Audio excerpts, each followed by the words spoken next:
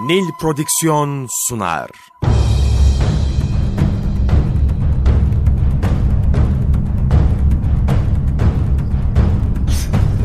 Günaha bulanmış hayatlar, kaybolmuş benlikler, çorak gönüller, onunla yeniden hayat buldu. Karanlığın ortasında doğan güneş, çöle inen nur, bir rahmet peygamberi. Hazreti Muhammed sallallahu aleyhi ve sellem, Efendimiz.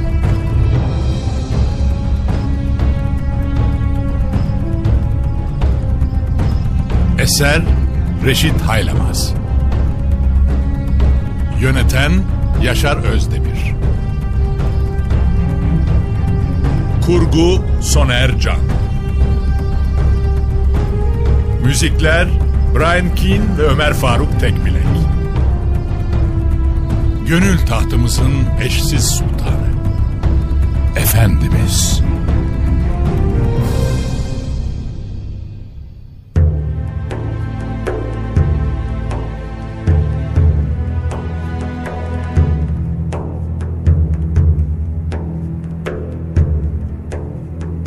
Beri tarafta Allah Resulü sallallahu aleyhi ve sellem, Mekke'ye giden Yahudi cemaatinin kabile kabile dolaşarak herkesi kendi aleyhine nasıl kışkırttığını yakından takip ediyordu. Mekke'deki her hareket onun istihbarat ağına düşüyor ve o da atacağı adımları bu bilgilere bina ediyordu. Daha Ebu Süfyan Mekke'den çıkmadan 4 gün önce yola onun çıkacağının haberini almış ve konuyu ashabıyla istişareye açmıştı. Her ne kadar savaşmayı istemese de Kureyş toplanmış yine savaşmak için geliyordu. Bu musibeti de hafif atlatmanın bir yolu bulunmalıydı. Nasıl bir strateji ortaya konulması gerektiğini sordu ashabına teker teker.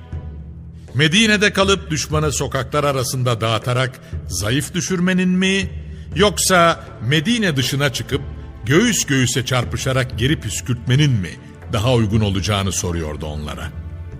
Zihinlerde Uhud öncesi yapılan istişare hala canlılığını muhafaza ettiği için meseleye ihtiyatla yaklaşıyorlardı. Herkes eteğindekini döktü ortaya. Konuşulanların hepsi de risk içeriyordu. Nihayet Selman-ı Farisi'nin sesi duyuldu mecliste. "Ya Resulallah," dedi. "Fars topraklarında biz atlılar tarafından baskın endişesi yaşadığımızda etrafımıza hendek kazar ve öylece korunurduk." Allah Resulü'nün beklediği bir teklifti bu. Ashab da bu tekliften hoşlanmıştı ve bir müddet üzerinde konuşulduktan sonra bu teklif kabul edildi. Karar verilmişti ama meselenin ciddiyeti iyi anlaşılmazsa istenilen netice alınamazdı. Bunun için Allah Resulü sallallahu aleyhi ve sellem sabırla işe koyulup takva ile şahlanıldığında nusret ve inayetin kendileriyle birlikte olacağının müjdesini verdi onlara. Şimdi sıra Medine'yi koruyacak hendeyi kazmaya gelmişti. Şakası yoktu. Mekke çevresindeki bütün kabilelerle birlikte Medine'yi hedef almış geliyordu.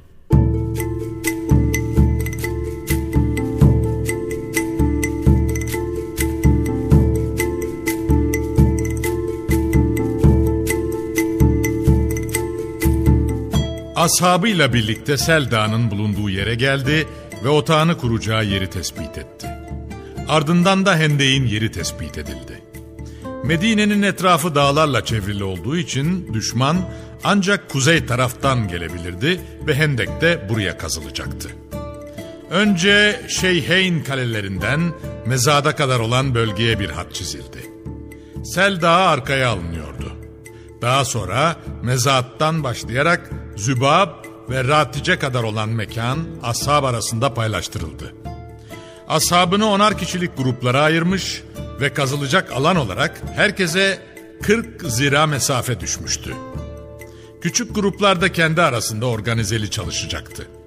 Çünkü muhacirlere Ratiç ile Zübab arası, Ensar'a da Zübab'la Ebu Ubeyde Dağı'nın arası paylaştırılmıştı. Ensarla muhacirin Selman-ı Farisi konusunda anlaşamamıştı.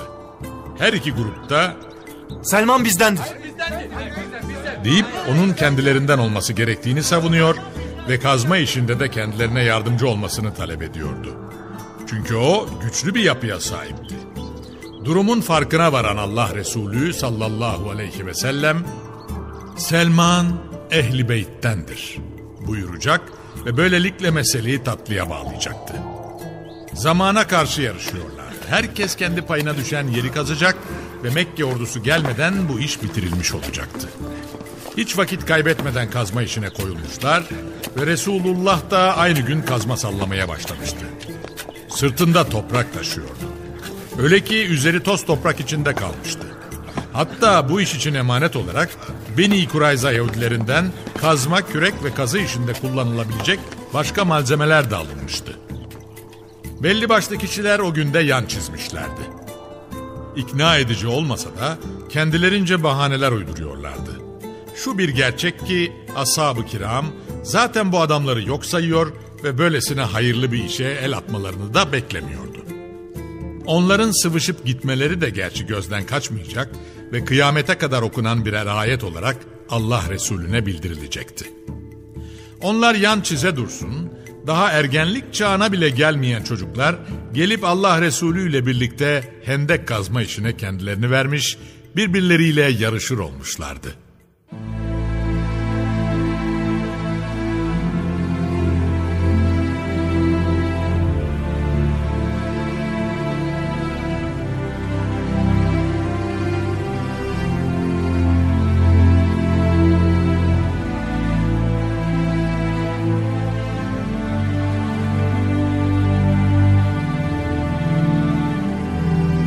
Bizzat kazma sallayıp kürek kullanan Allah Resulü sallallahu aleyhi ve sellem yeri geldiğinde ashabına eliyle süt dağıtıyor, zaman zaman da onların morallerini yüksek tutmak için yüksek sesle seci tutturuyordu.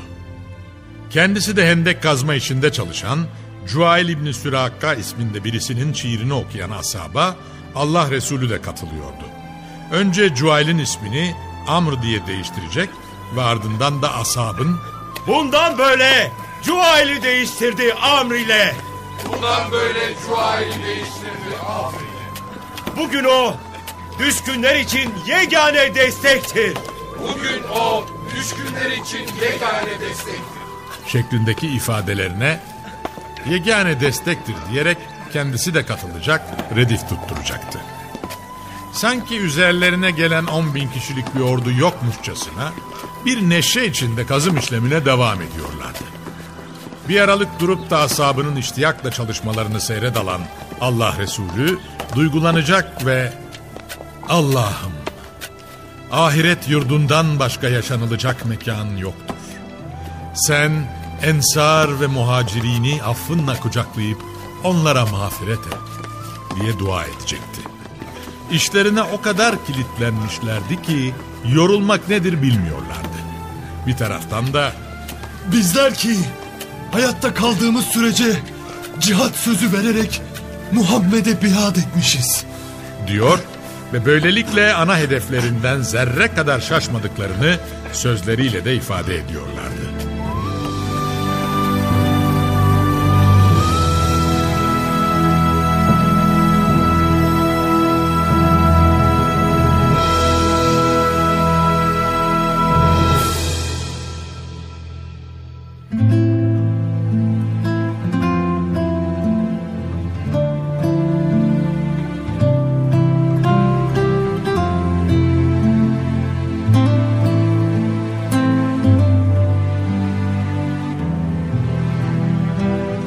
Var güçleriyle çalışıyorlardı ama hendek öyle birkaç günde bitecek gibi de gözükmüyordu. Elde avuçta da bir şey kalmamıştı. Çoğunlukla arpa unu yağla karıştırılır ve insanlar karınlarını doyurmak için boğazdan geçerken gırtlakta düğümlenen bu karışımı yerlerdi. Ortaya çıkan ağır kokuya rağmen hallerinde şikayet emaresi görünmüyor ve büyük bir iştiyakla kazma sallıyor, adeta bu halleriyle başarıya ulaşmak için her zaman eldeki imkanların mükemmel olmasını beklemek gerekmediğini fiilen göstermiş oluyorlardı. Gönüller müşterek atıyordu. Başlarında imamları işe o kadar kilitlenmişlerdi ki zaruri ihtiyaçlarını gidermek için bile gelip Resulullah'tan izin istiyor, ihtiyaçlarını giderdikten sonra da gelip tekmil vererek yeniden işe koyuluyorlardı. Sabah namazıyla başladıkları kazı işine akşam vaktine kadar devam ediyor ve geceleri istirahat için evlerine gidiyorlardı. Belli ki hendek bitinceye kadar Medine, sabah ve akşam Sel Dağı çevresine her gün gidip gelecekti. Her günün neşesi bir öncekinden daha farklıydı. Dillerinde terennüm ettikleri ifadeleri her defasında değiştiriyor ve değiştirdikçe de ayrı bir iştiyakla kazma ve küreklere sarılıyorlardı. Mübarek alınlarında biriken terleri silerken İbn-i Revaha'nın şu şiirini terennüm ettiği duyuluyordu. Allah'a yemin olsun ki şayet o olmasaydı bizler ne hidayetle şereflenebilir, ne tasadduktan haberdar olur, ne de namaz kılabilirdik. Allah'ım, ne olur sen üzerimize sekine ve iç huzuru indir. Düşmanla da karşılaştığımızda ayaklarımızı sabit kıl ve kaydırma onları. Müşrikler birlik olmuş azgınlık ve taşkınlıkla üzerimize doğru geliyor. Eğer bununla bir fitne çıkarmayı planlıyorlarsa karşılarında bizi bulurlar. Bunları söyledikten sonra sesini de yükselterek karşılarında bizi bulurlar. Karşılarında bizi bulurlar.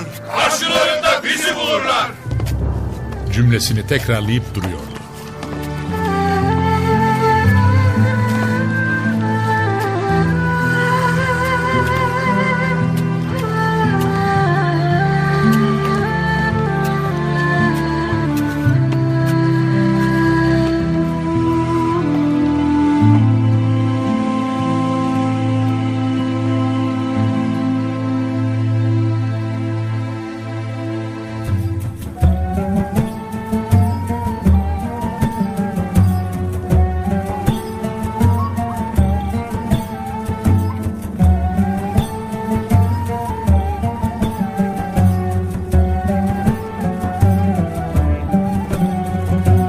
Sanki karınca yuvasını andıran bir manzara vardı Sel Dağı'nın dört bir yanında.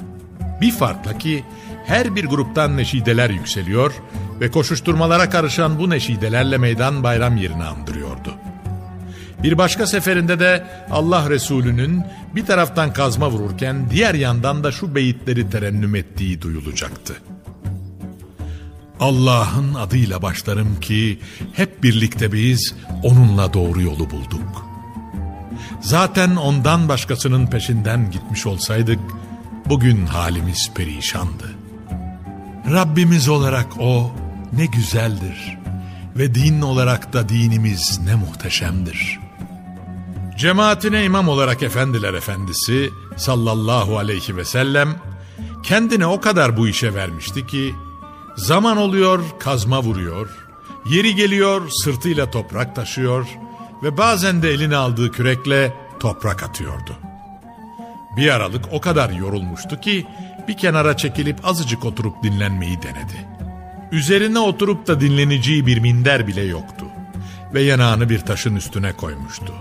Taşı kendine yastık yapmıştı. O kadar yorgundu ki yastığı taş olsa da başını koyar koymaz uyuyuverecekti. Bu durum Hazreti Ebubekir'le Hazreti Ömer'in gözünden kaçmamıştı. Hemen başucuna geldiler ve insanları uzaklaştırarak bir miktar dinlenebilmesi için etrafın sessiz olması için gürültü yapılmamasını istediler. Ancak Allah Resulü'nün uykusu uzun değildi ve çok geçmeden yerinden sıçrayarak uyanıverdi. "Beni niye uyandırmadınız? Daha önce uyandırsaydınız ya," dedi ve yeniden kazmayı eline alarak kazmaya başladı. Bir taraftan da ashabı için dua ediyor, başlarına bu sıkıntıları açanları da Allah'a havale ediyordu. "Allah'ım, ahiret yurdundan başka yaşanılacak mekan yoktur. Sen ensar ve muhacirine rahmet edip affınla muamele et. Allah'ım, Adal ve Kare'nin hakkından sen gel. Çünkü bu taşları taşımaya beni onlar zorladılar." O günlerde Hazreti Ebubekir ile Hazreti Ömer ortaya çıkan toprağı dışarı boşaltmak için kum torbası bulamadıklarından zaman zaman elbiselerinin içini toprakla dolduruyor ve Mekke'den bu yana hep beraber yürüyen iki arkadaş olarak burada da omuz omuza çalışıyorlardı. Belli başlı hanım sahabilerle birlikte Ezvacı Tahirat arasından Hazreti Ayşe, Ümmü Seleme ve Zeynep binti Cahş gibi annelerimiz de aralarında nöbetleşe kazı çalışmasının yapıldığı yere geliyor ve insanlara su taşıyıp Resulullah'a hizmet ediyorlardı.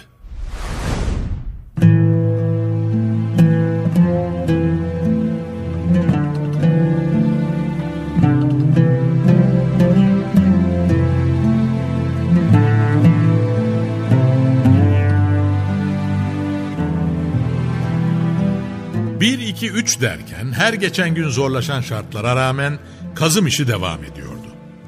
Derine indikçe büyük kayalarla karşılaşılıyor ve bunları kırmak büyük maharet gerektiriyordu. Hazreti Selman'la Hazreti Ömer'in karşısına da böyle bir kaya çıkmıştı. Var güçleriyle vurmalarına rağmen ellerindeki malzeme parçalanmıştı ama kayalar olduğu gibi yerinde duruyordu. Üstesinden gelemeyeceklerini anlayınca durumdan Allah Resulü'nü haberdar ettiler. Bu sırada Efendimiz sallallahu aleyhi ve sellem Türk yapımı bir çadırda dinlenmekteydi. "Hemen geliyorum," dedi ve kayanın olduğu yere doğru ilerlemeye başladı. Biraz dikkatle ona bakanlar açlığını hissettirmemesi için karnına taş bağladığını görebiliyorlardı. Çünkü 3 gündür ağızlarından bir lokma geçmemişti. Geldi kayanın yanına ve önce bir kap su istedi. Eline aldığı kabın içine hafifçe tükürdü ve ardından da ellerini açıp dua etmeye başladı. Duasını bitirir bitirmez de elindeki kabı kayanın üzerine boşaltmaya başladı. Sanki o sert kaya yumuşak bir toprağa dönüşüyordu. Sonra da Hazreti Selman'dan balyozu aldı ve "Bismillah" diyerek vurmaya başladı. Daha ilk vuruşta kayanın 1/3 kopmuş, koparken de darbenin indiği yerden büyük bir kıvılcım çıkmıştı. Ancak bu kıvılcım sıradan bir kıvılcım değildi. Sanki Yemen tarafından büyük bir ateş çıkmış ve gecenin karanlığında etrafını aydınlatan güçlü bir lamba gibi Medine'nin bütününü aydınlatıyordu. Herkes pür dikkat gelişmeleri seyre durmuştu. Bunun üzerine önce "Allahu Ekber" diyerek tekbir getiren Allah Resulü ardından şunları söyledi: "Bana Yemen tarafının anahtarları verildi. Şu anda bulunduğum yerden ben köpek dişleri gibi sıralanmış San'a'nın kapılarını görmekteyim." Ardından elindeki balyozu 2. kez kayanın üzerine indirdi. Yine 1/3 kopmuş ve balyozun indiği yerden büyük bir ışık çıkmıştı. Bu seferki aydınlık Rum diyarından geliyordu. Medine'yi aydınlatan büyük bir ışıktı. Bunun üzerine bir tekbir daha getiren Allah Resulü sallallahu aleyhi ve sellem, "Şam taraflarının anahtarları bana verildi. Vallahi şu anda ben bulunduğum şu yerden Şam'ın kızıl saraylarını görmekteyim," buyurdu. Ashab-ı kiram hazretlerinin merakı bir kat daha artmıştı.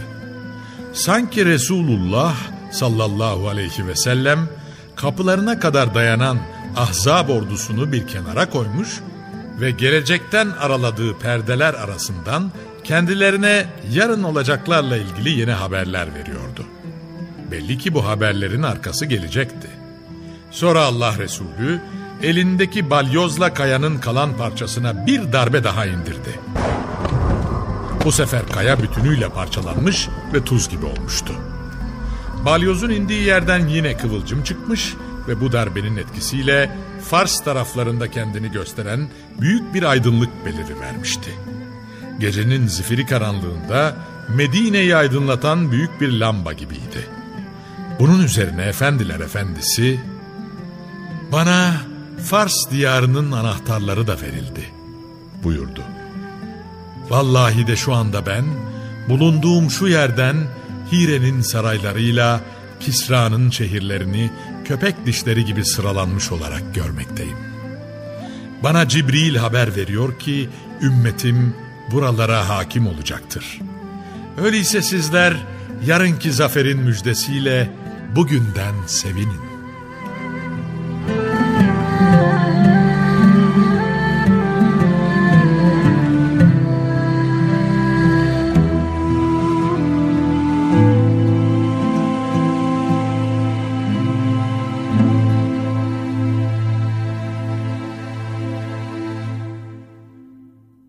Nil Prodüksiyon sundu.